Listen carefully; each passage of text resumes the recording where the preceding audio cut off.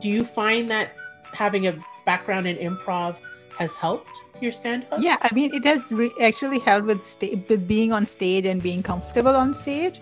I thought it would also be made me comfortable with like heckling or like coming up with things on the spot, but I think I'm just too much in my head. Because the difference is that with improv, it's easier because you're with a team. So, you say something, they add on to it, and then you say something, right? But in stand-up, you're just by yourself. You're alone, so yeah. I still like learning to come up with things on the spot, because it's easier if there's other people with you, because then each one of you is like yes anding the other person. Right, because they say something and then you say something in response to what they say. That's true. Yeah, that's true.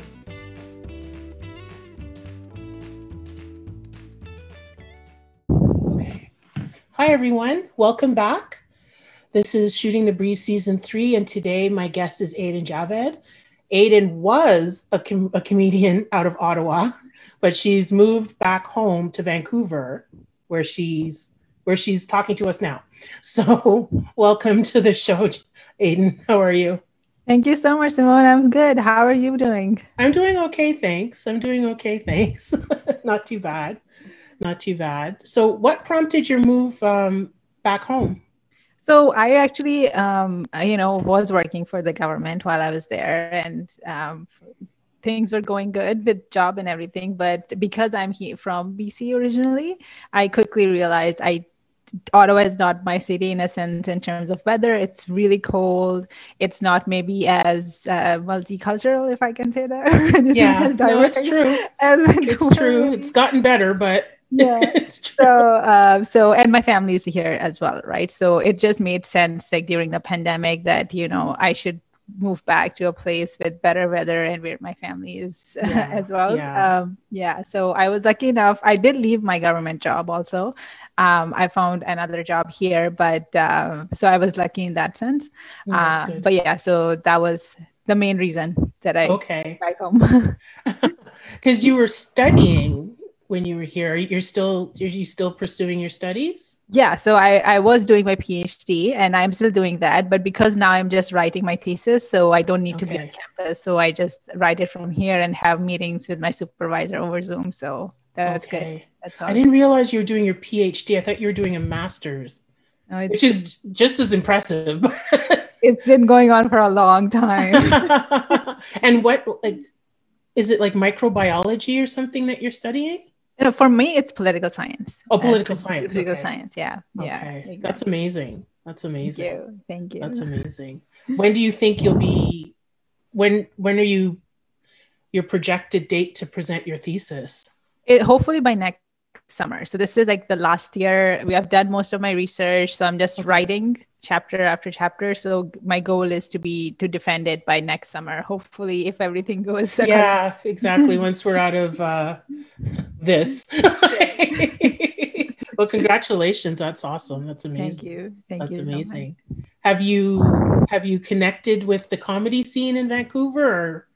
So it just opened up. So since I moved, everything was closed. So it's only, I think, 2 days ago when BC has kind of they presented their reopening plan, and now they're doing for comedy backyard shows, outdoor shows have just started to happen.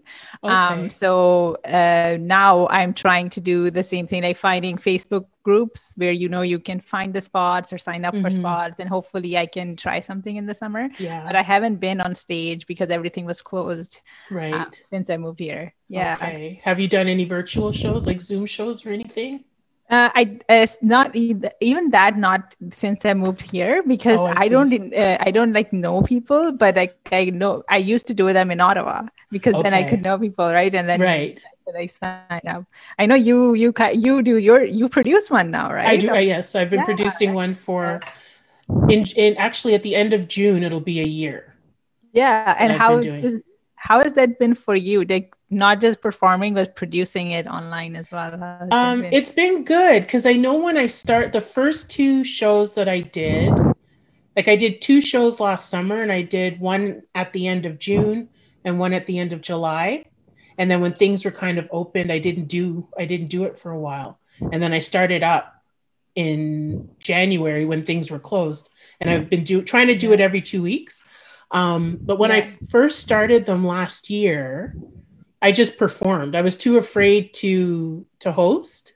Yeah. You know, so I got someone else to host. I think the very first show, like I headlined, I was like, it's my show. Yeah. I gave myself, the headline spot, and I had somebody else host.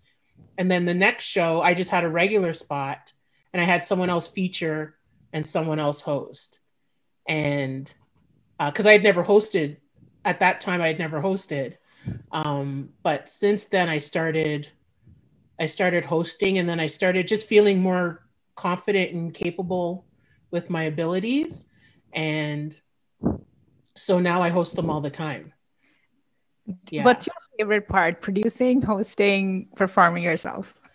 My favorite part, I think the producing it, like just putting it together, getting the people together, I like the organization. I like the planning and like getting people on board, and then we're 1 week away. Here's a group. Here's all the info you need. I do like that part. Okay, so now as the producer, because now I want to know, because when I'll be signing up for shows, what's the best way to get on one? Like, if you don't know the producers, like how do you decide who would be like a good addition to my show, or I should give this person a chance? A lot of like very rarely is someone on the show that I've never seen before. Okay, so you have seen them before. Yeah, so most times like I'd say like the first 8 or 9 shows, it was mainly like Ottawa comics. So Ottawa or Kingston comics, people that I knew.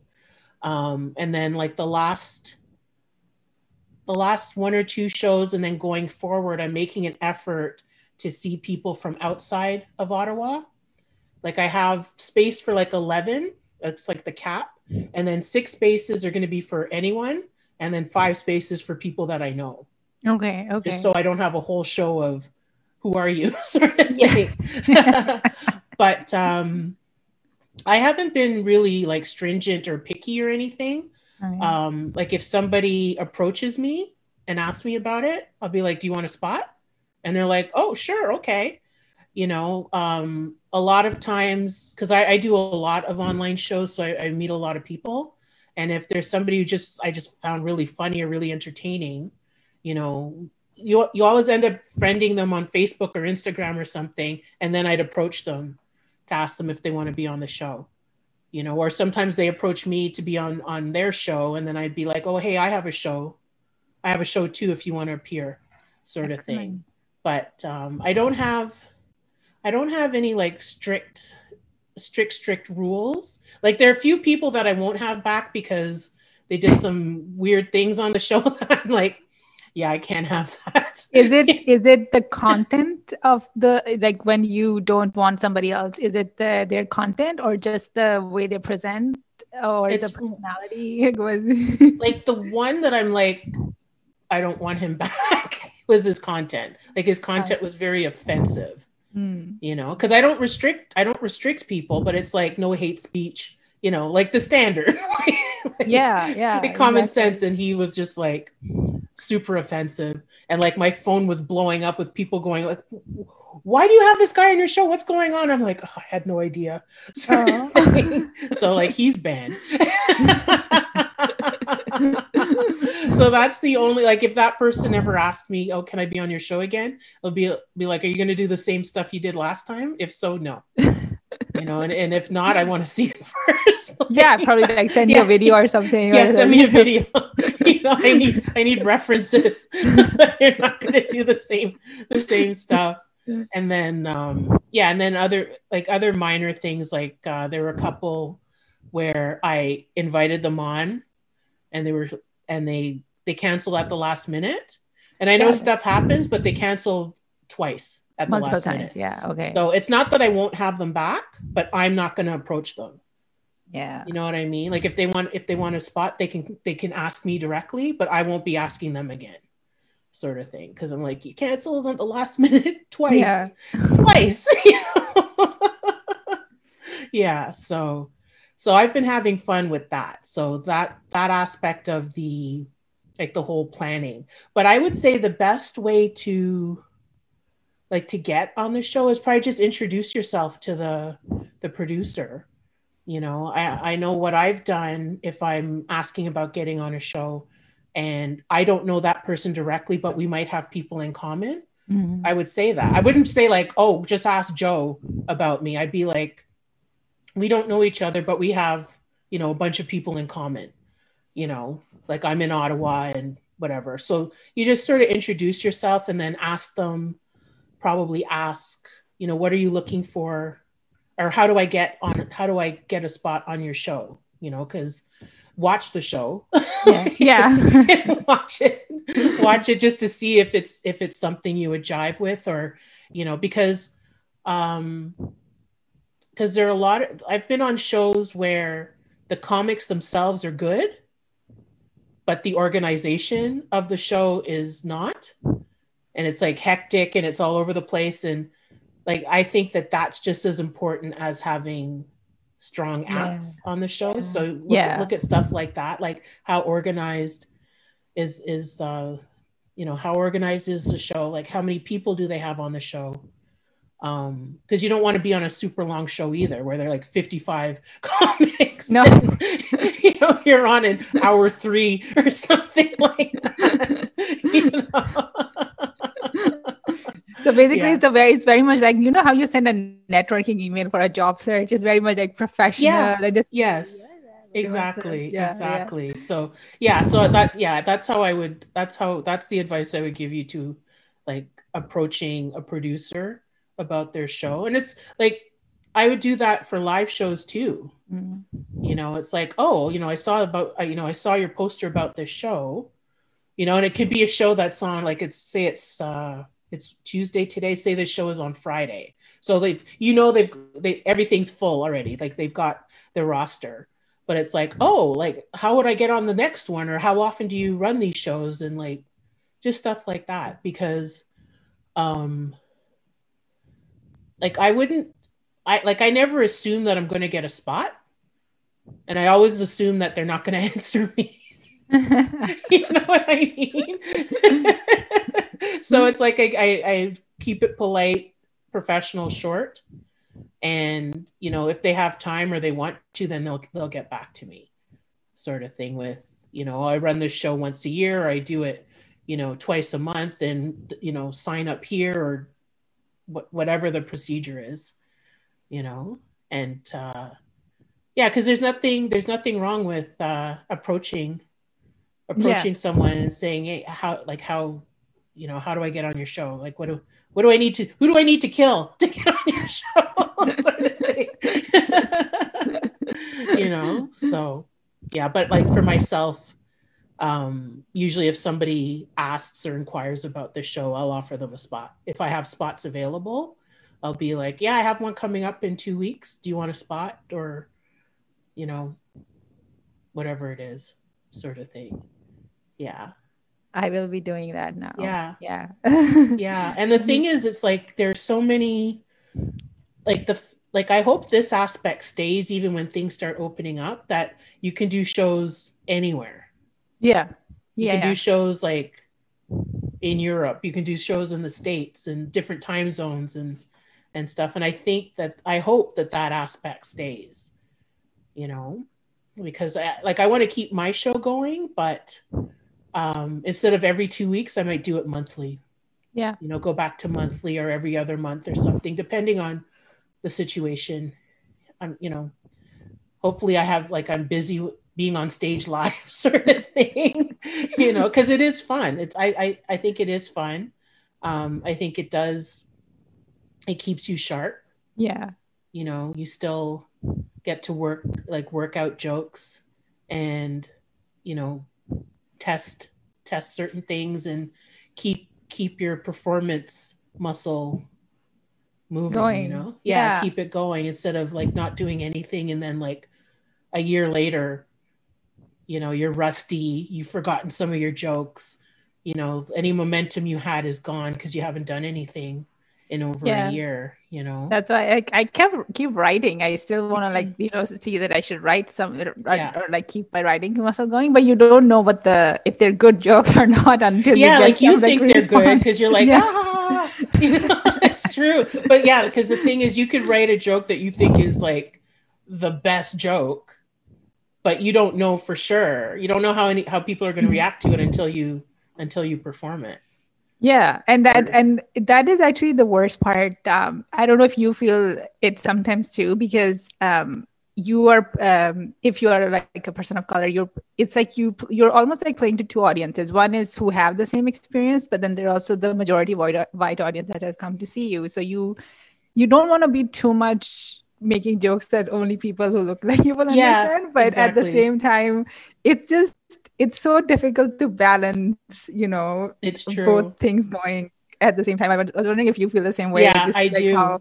I do, because I want to be like as universal as I can be, without alienating anybody. Yeah, you know what I mean. And I know a lot of things I don't want to reinforce stereotypes. Yeah. And I want to like break stereotypes so people look at me and go, oh, because I had a bit where I talk about I don't like to dance, and like and so I play up on that. It's like we don't all like to dance, sort of thing, so it's like I'm always conscious of that. But then at the same time, I'm like, if you're writing and talking about your experience, a lot of people can relate.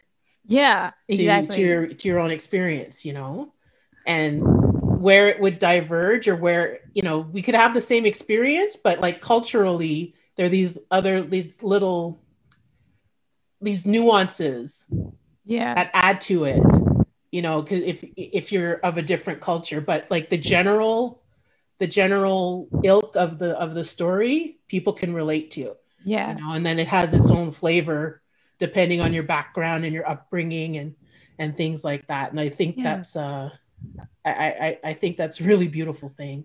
Do you ever play to your audience? Like, for example, if I know that I'm in an audience where there's going to be more brown people, then I know like what's going to kill, and I'll do like more brown jokes. But if I'm in an audience like, Yuk Yuk's or something where it's like majority white people, then I have different jokes, because it's like, because because your cultural jokes could be really well written and really funny. It's just that people have no frame of reference to understand them, right? Exactly. Because I know what I've noticed is that like a lot of white people know, like, you don't touch black women's hair. Like, you don't touch the hair, sort of thing. So I know like jokes like that will go over in any crowd, sort of thing. Because I think it was Black History Month. Like, we happened to be open, and I did a show at Yuk Yuk's, and the first thing I have a bit about things you shouldn't, like microaggressions that people think are compliments, but they're not. And so one of them, I said, "Can I touch your hair?" And you heard the audience go, "Ooh," which was that was so funny to me, because it's like, okay, everybody knows, sort of thing. Because I find if I'm performing, because honestly, I haven't performed that much in front of like majority black or brown audiences. But the few times that I have, I know some of the references. It's either I don't have to explain it as deeply, because they know right away. Like, I could say a certain phrase or a certain word and they'll know. And then other times you can just go down the rabbit hole because they understand.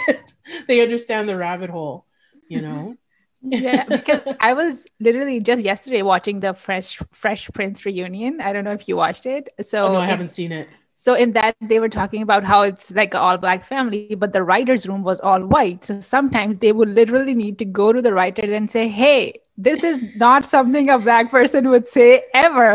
Like, if you like the little girl, Tatiana Emily, her dialogue, she'd be like, if she said that to her mom, she would be like slapped or something.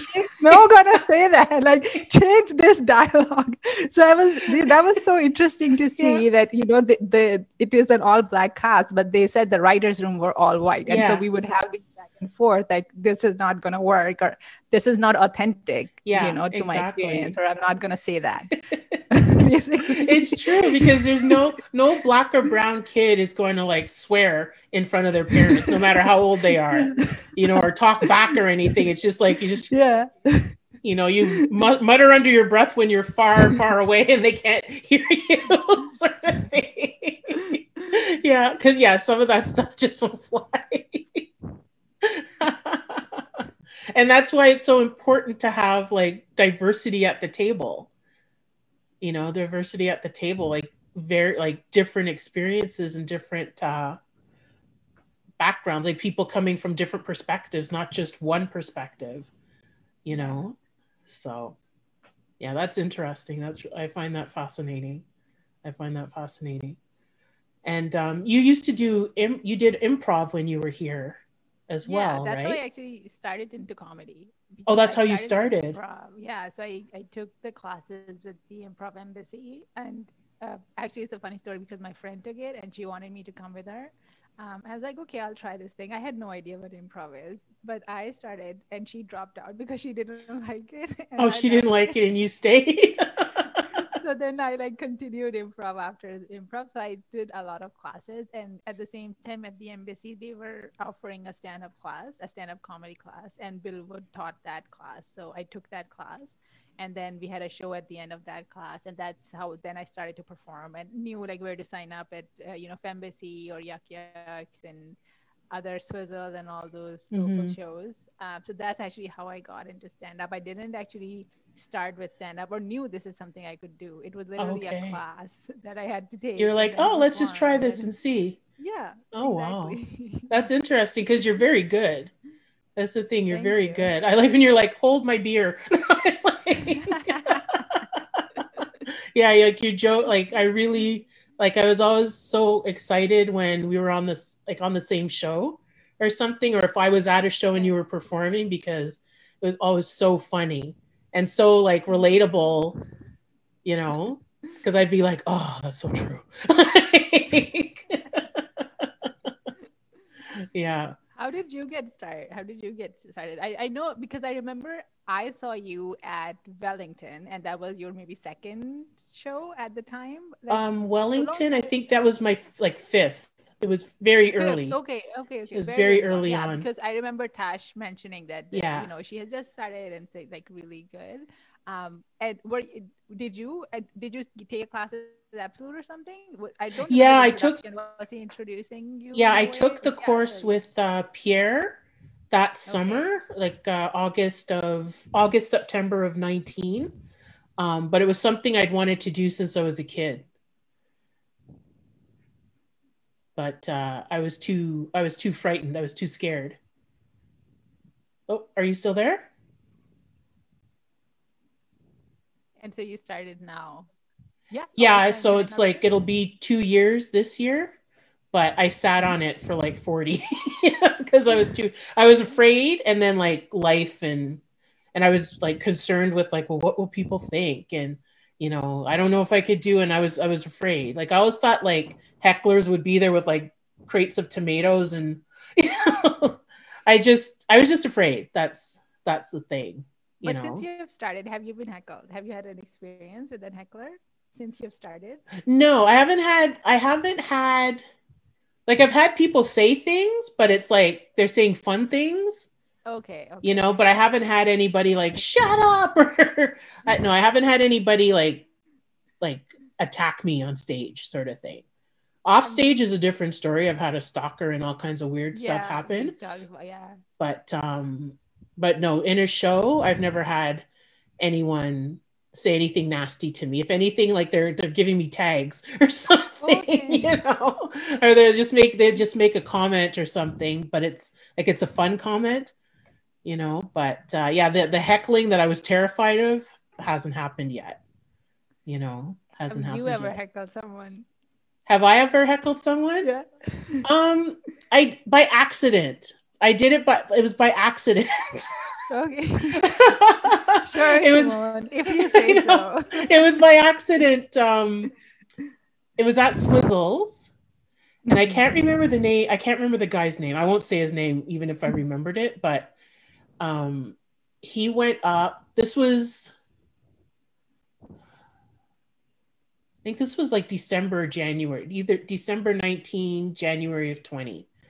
And I was sitting with my friend Andrew, and because we were like prepping because we were both performing at Yuck Yucks like that January. So we were trying to get stage time wherever we could. And so there was this guy. I don't see him very often. I don't think I've seen him since that day. But his jokes were all like racial stereotypes. Okay. And he kept harping on like black people can't swim or black people can't do this. He's not black, by the way.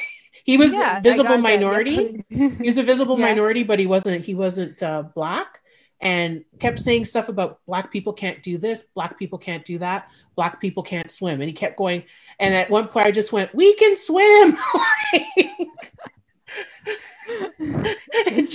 But it didn't, like, it came out louder than because I think I wanted to just like, "We can swim, my God," but it came out louder than I anticipated. So it was a heckle, but I didn't mean it. I didn't mean to heckle him. But I felt bad. Did he say anything after the show to you? No, he didn't say anything to me. Okay. Because he came in with a bunch of friends, did his set, and left. Okay. And left right after his set. So I don't know if he had stayed, if he would have said anything to me, or if I would have said. I don't think I would have said anything to him, because I know I was getting like a little irritated. Like, what's your frame of reference? Like, do you even know black people? Probably not. Probably not. Because I kept flinging all these like out of date, antiquated stereotypes, not just about black people, about everybody. Yeah. And I was like, "We can swim. For God's sakes, we can swim." You met the one guy who couldn't, but we can swim. Like this. Yeah. So it's like, I didn't, it wasn't intentional, but I was so like irritated by his jokes that it came out. Not my finest moment, because I usually don't. I usually like laugh along and stuff like that. But yeah, have you ever heckled anyone? No, but it's almost like I was heckled like once or twice, not in a mean way, but just somebody said something, and then after I got off stage, I'm like, "Oh, I should have said that, because that would have made a good joke." Like after I get off stage, it comes into my mind what I could have responded. Exactly. So I've had that twice. So that kind of made me mad. I'm like, "Oh, I need to come up with on the I gotta go back up there." I know, and like respond to that heckle. So it's only happened twice, and it was like nice, because it was a Game of Thrones joke, and that both times I've did it, somebody has said something, but yeah, it's like, I'm like, "Oh, I should have said it at the time." But the thing is, that happens all the time. It's like, just in life, like, so you have like some like altercation with somebody, and then like half an hour later you're like, "Oh, I should have said this," and "Ooh, I could have said that." Because that's my concern too. Like, if someone flings something at me that I'm not going to be quick enough to handle it. Like, I hope that like say like a year ago, there's no way it would just like bonk, hit me on the head, and I'd just stand there dazed. But I hope that like now, and like with more experience, that I'd be able to like keep my mind clear to like take it in, process it, and like throw something back. Yeah, I think that's why I want to like host more too, because I haven't hosted a show, and I think maybe that gives you a little bit, because you are interacting with the audience. I guess you can where you're from, and sometimes they give an answer, sometimes they maybe look at you weird, and sometimes they don't want to talk. They're just like, they're like, "Please don't talk to me." I know. But yeah, no, hosting changed everything. Hosting, I I found I never thought of myself as like being nervous to to perform regularly. But I know like the first few times that I hosted like live in person, terrified, terrified. And the very first time I hosted was at Poor Boy, and I felt like I bombed because I panicked. And it was so stupid because the thing is, it was just comics, and I've performed for just comics. You just go and you do your material, and it's no big deal. But for whatever reason, I was like, oh, it's just comics. I can't. No, but I feel that I actually feel more intimidated if it's just comics. I don't know why. Maybe it's because maybe some of them have seen you before, so they're not gonna laugh at the material that they have seen it. Or like others, they're like talking with each other, so they're not paying attention. Or they're focused on their own thing. Their own thing. Yeah. So I actually, I don't think it's my favorite if there are just comics. I need lay people. Like I need other people there. Because usually it doesn't faze me usually, but for whatever reason this time I freaked out. I was just like, I can't do those jokes because they've heard them before. Like I was all in my head about they've heard my stuff before, and like some of like the audience interaction that I was going to try.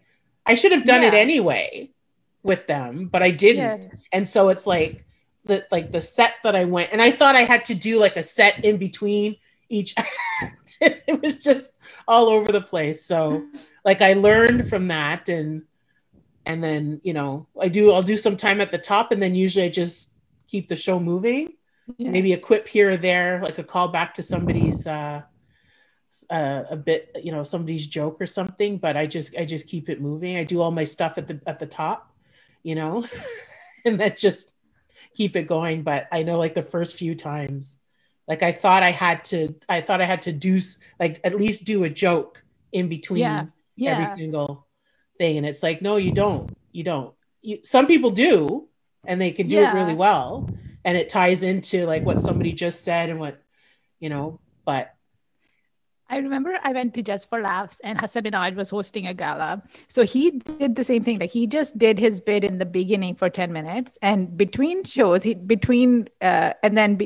was just inviting people, and then once they went on the stage, invite the next one. He didn't do bits in between, which was I was expecting because I bought the ticket for him actually. Yeah, you went to see him, so you're like, talk more. But he did just the first 10 minutes, and then he was just introducing. I think maybe they're also very time constricted, right? Because they're on TV. They're going to be on TV. So they're like, each person has this many minutes. So you probably, that is also another reason. You only have like 20 seconds to introduce them, and then exactly. Yeah. By the way, I wanted to ask, because you're in Ottawa now, and I don't know if you want to answer, who is your favorite Ottawa comic? Oh, my favorite Ottawa comic. I have a couple. There are a couple people that I really enjoy. Like I love Trevor Thompson. Mm-hmm. I love him. I think he's so funny. I like David Brennan. I like Tavis. Yeah. Who else? Jeff Davis. I think he's so funny. He's so witty writer. And he's so quick. He's an excellent writer. Yeah. So it just has like, just the way his brain works is awesome. So I have a few favorites. I do have a few favorites that like I'm always excited to either perform with them or to watch them. And yeah. What about you? My two favorite have always been Christina Muhlberger and Jennifer Whiteford, because Jennifer Whiteford. Yeah, I just awesome. Love their stage presence along with the jokes, because both are very different ones. Like Christina is more energetic sometimes, and Jennifer she's like, you know, that calm but kills. Like it's so it's a calm demeanor, but it's like the line comes exactly. In. So it's like, she's very good. You don't expect it at the time, and it kills it. Yeah. So I just really like that. That juxtaposition. Like the way of delivering jokes. So, and I have to say Andrew Wembold, or he's gonna kill me. So Andrew Wembold is he'll kill me too. Andrew Wembold.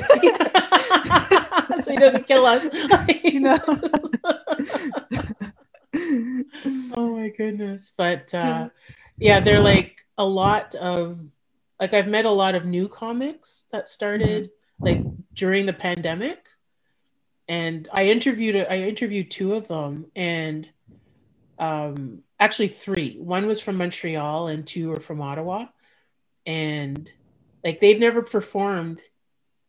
They've performed live, but in COVID times where, you know, there's a cap of less, fewer people, you're behind plexiglass, all of that. And I remember asking them like, how are you gonna feel? You know, say we don't need plexiglass anymore and things are filled to capacity. And one was like, bring it on. And the other two were like, I don't know.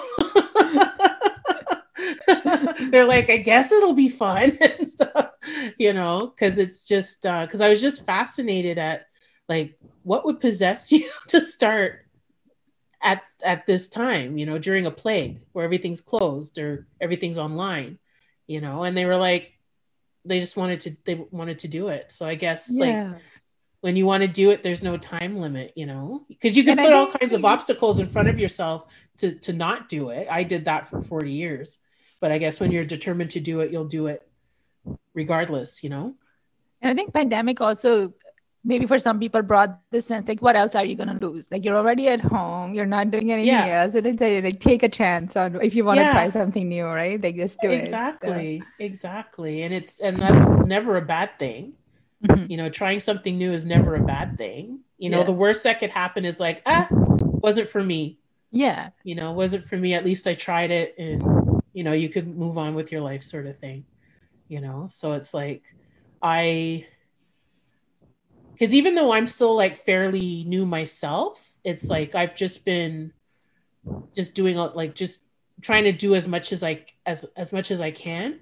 And, just trying to like make the community more welcoming, you know? Just so like if I know if I'm at a show and there's a new person there, I'll go and say hi, sort of thing. You know, just because it's scary when you're new and you don't know anybody and you show up and it's, you know, they don't know you, you don't know them, you don't know if you can approach them or what. It's scary, you know? And so it's like I don't want people to feel like that, at least not around me. You know? So I want to be like a friendly face. That they're like, oh yeah, I remember you. You said hi to me, like that sort of thing.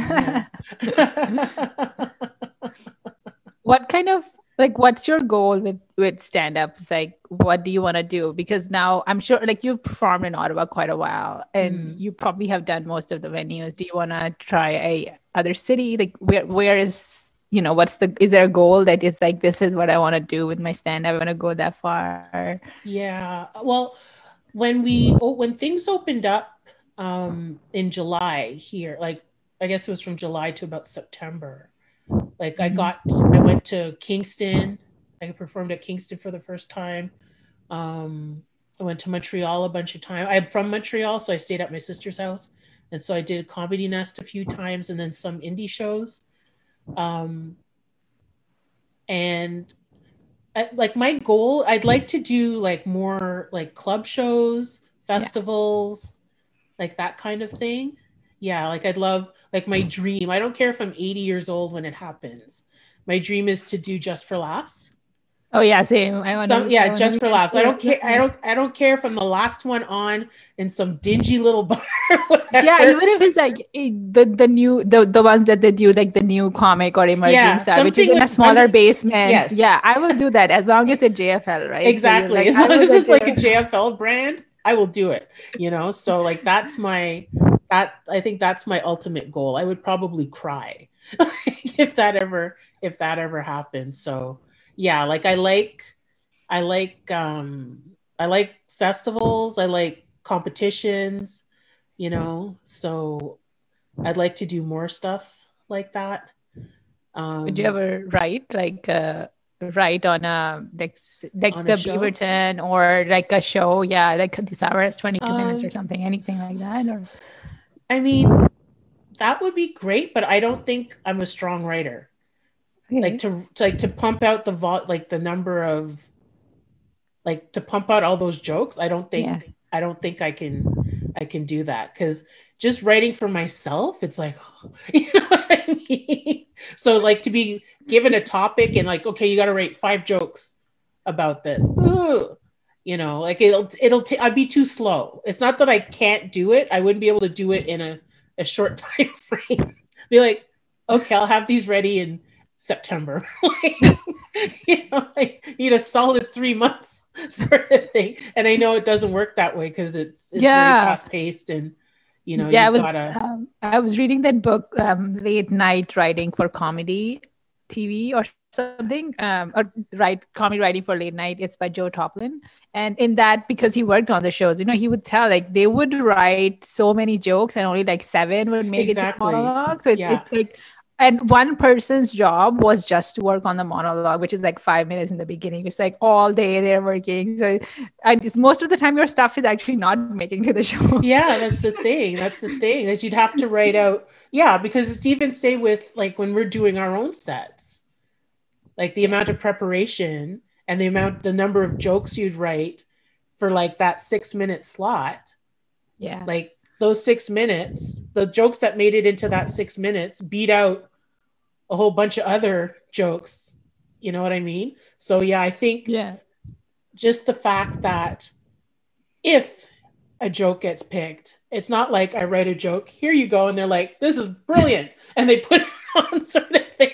It's like you've got to write like hundreds, like volumes of jokes, and maybe 2 or 3 maybe would get will like move on sort of thing. So I don't think I have that I don't think I have that ability to like churn out that many jokes like every single day. I wish I did, but I don't I think even under duress, even if if someone was standing with a gun to my head, write a joke, I can't shoot me. Like I don't think I could do it.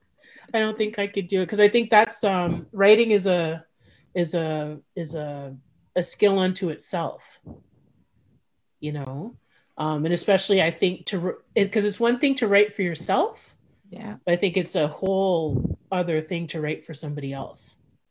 You know, that somebody's words are you're giving somebody words because you've got to get their style and their manner of speaking and the vocabulary that they use. You know, so that it's like authentic sort of thing. And I think that would be super difficult.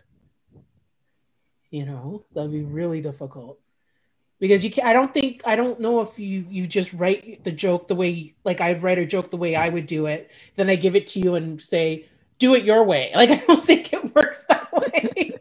Do whatever you want with it sort of thing. Do it how you would do it. I don't think it works that way. I think you've got to present them with their voice. Yeah. You know, because present the thing in their voice. Yeah. Exactly. It needs to be authentic to the host or, you know, whatever the program stands for. Yeah. Exactly. People, I wish I had a writer sometimes. Like somebody to write for me.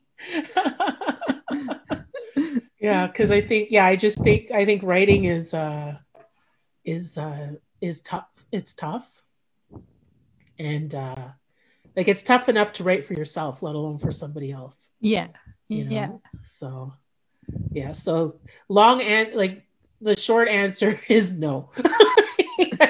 No, I want to write on a comedy show or a sitcom or something like that. I'd like to be on it. I'd be a guest or something. Yeah. But to be in the writer's room. Do you think like you would be a better actor? Like if it was like a sitcom or like a sketch maybe on a late night show, do you think maybe a better sketch performing sketch? I'm not an actor though. I did a play in grade 6 and that was it.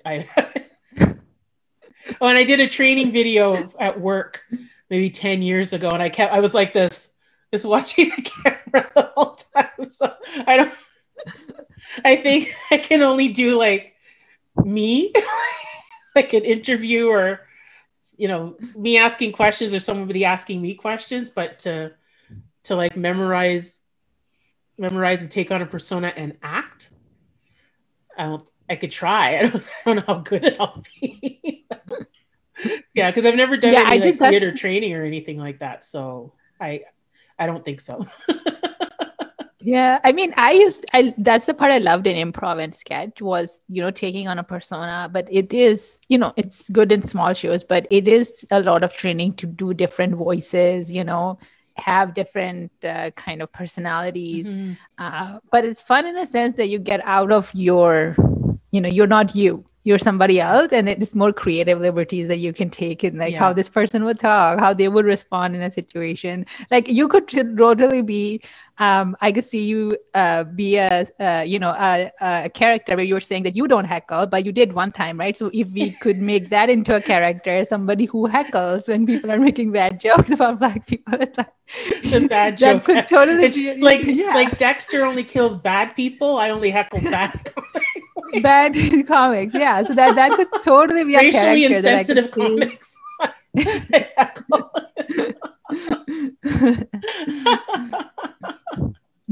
Oh my god. But yeah, like I know last year before the pandemic hit, I was thinking of taking an improv course because I was wondering if it would help my stand up. Like do you find that having a background in improv has helped your stand up? Yeah, I mean, it has actually helped with being on stage and being comfortable on stage. I thought it would also be made me comfortable with like heckling or like coming up with things on the spot, but I think I'm just too much in my head because the difference is that with improv, it's easier because you're with a team. So, you say something, they add on to it, and then you say something, right? But in stand-up, you're just by yourself. You're alone, so I still like learning to come up with things on the spot because it's easier if there's other people with you, because then each one of you is like ending the other person. Right, because they say something and then you say something in response to what they say. That's true. Yeah, that's true. Yeah, like you're riffing but I off would each say other like definitely. Yeah, but I think it's definitely good in terms of becoming more comfortable on the stage. Maybe even in stand-up, you want to write a character that has a different voice. Maybe it's your friend that or a sibling. So yeah, I think it could definitely be useful. Do you prefer one over the other? Yes. Which one? I mean, I think stand-up is I like stand-up more. It's only because when it works, it like really works, and you are very proud of yourself that it was me and I did it. Yeah, it feels but I good. think improv, improv is more fun though, because even if nobody laughs, they and I think audience is also more forgiving because they know you're coming up on the spot. So they don't generally like heckle or, they might be silent, but they still give you a little clap or something. Whereas I think in stand up, they're like, I paid for you to make me laugh. So they are coming with it. You didn't make me laugh. So I think they're a bit harsher, or there is an expectation that either you be good or like we're gonna like, Yeah, because the thing is, nobody goes to a comedy show thinking, oh, they're gonna suck. Like nobody goes. People go with the expectation that they're gonna be entertained. They could be entertained by someone who's not funny, but the expectation is entertainment, and ultimately, you're going to a comedy show, you want to laugh. So I think the stakes are higher, and like you said.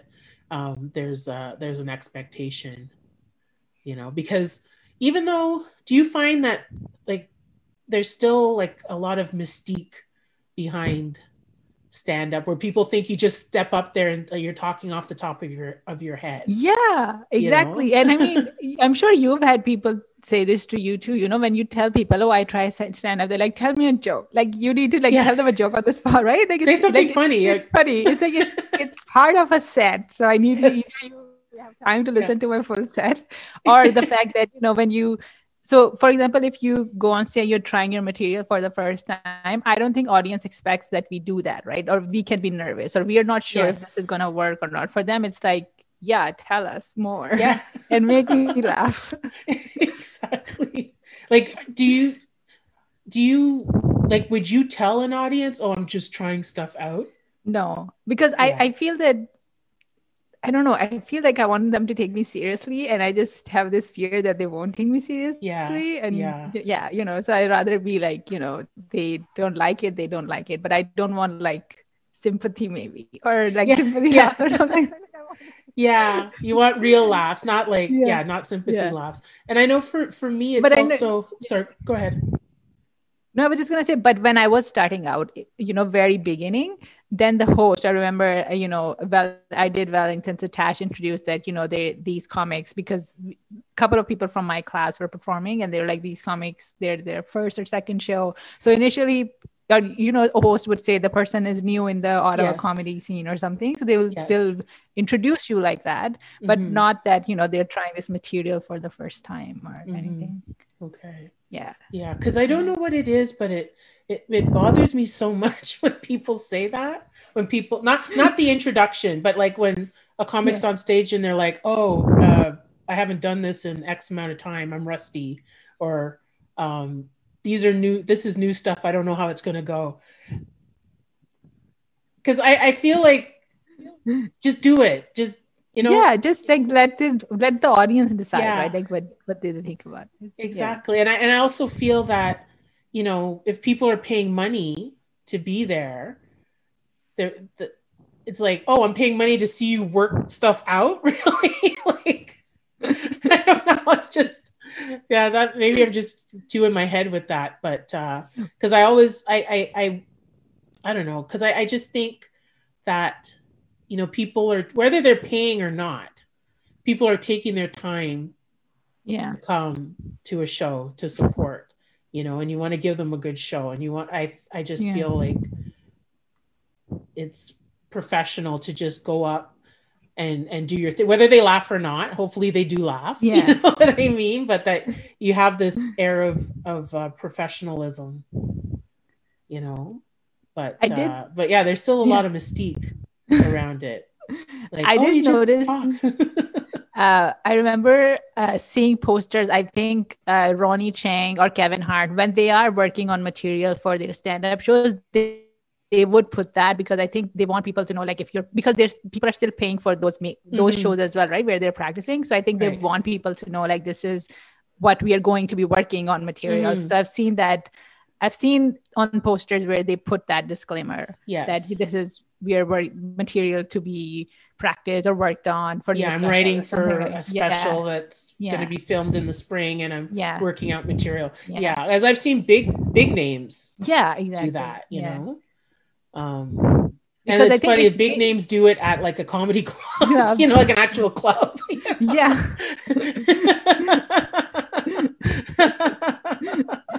They even work out their material at very fancy spots, and that ticket is also expensive. It's not cheap to even see them.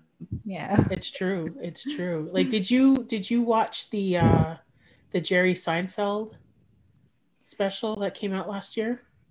I tried to. Can I say it wasn't my favorite, or is it gonna be like...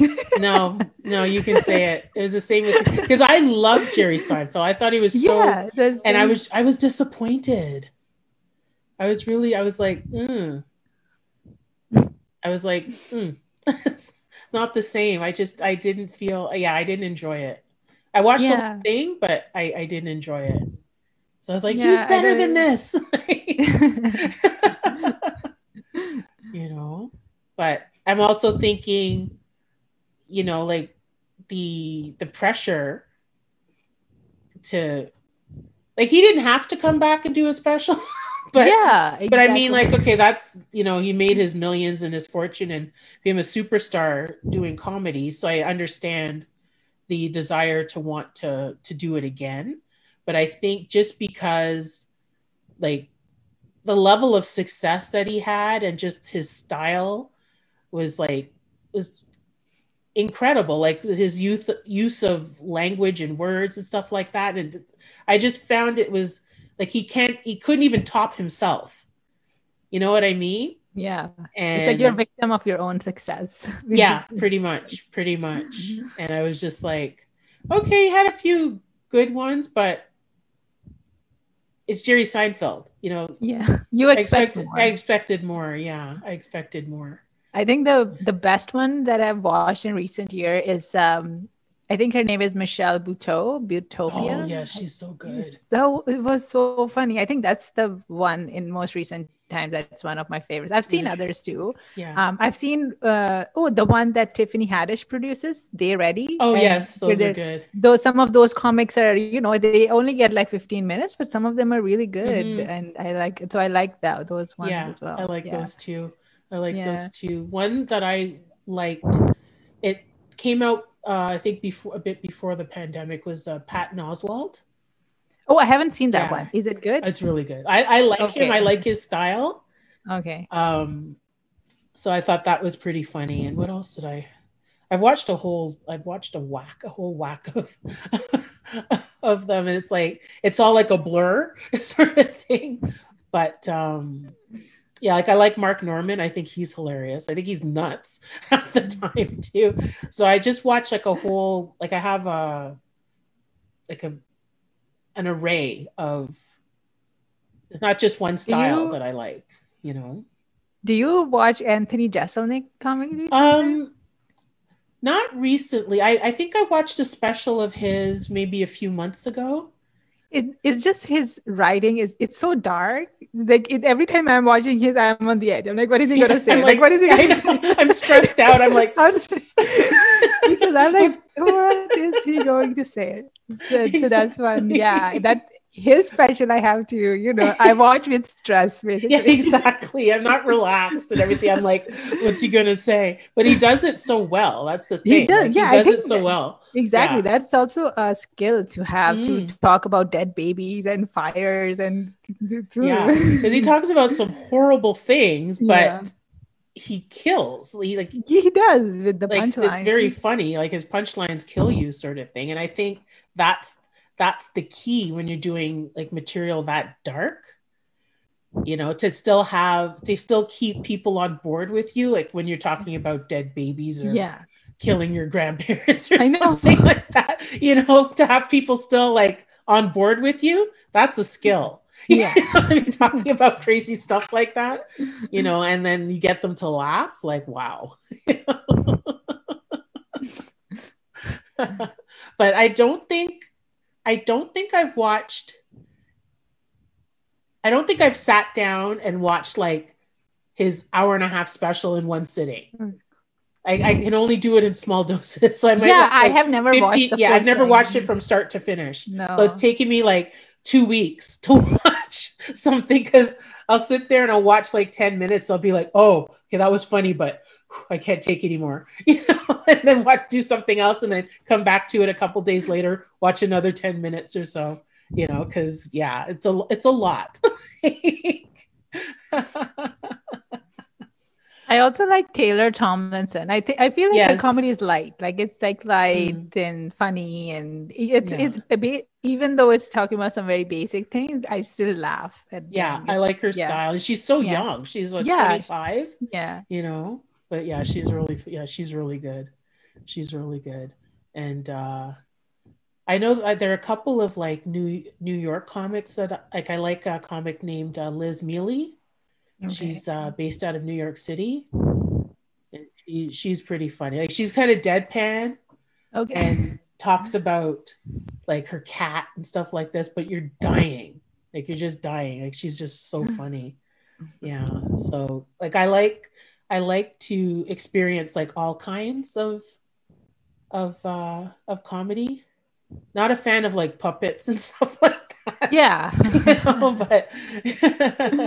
But yeah, I like watching it, and sometimes I'm not watching it for like the jokes. It's more like their style, like their the way they structure their jokes, their pacing, their timing, like the type of words they use. Like I'm looking at it more from like the architectural standpoint, like a structural thing more than. And the thing is, sometimes I need to turn that off and just enjoy it.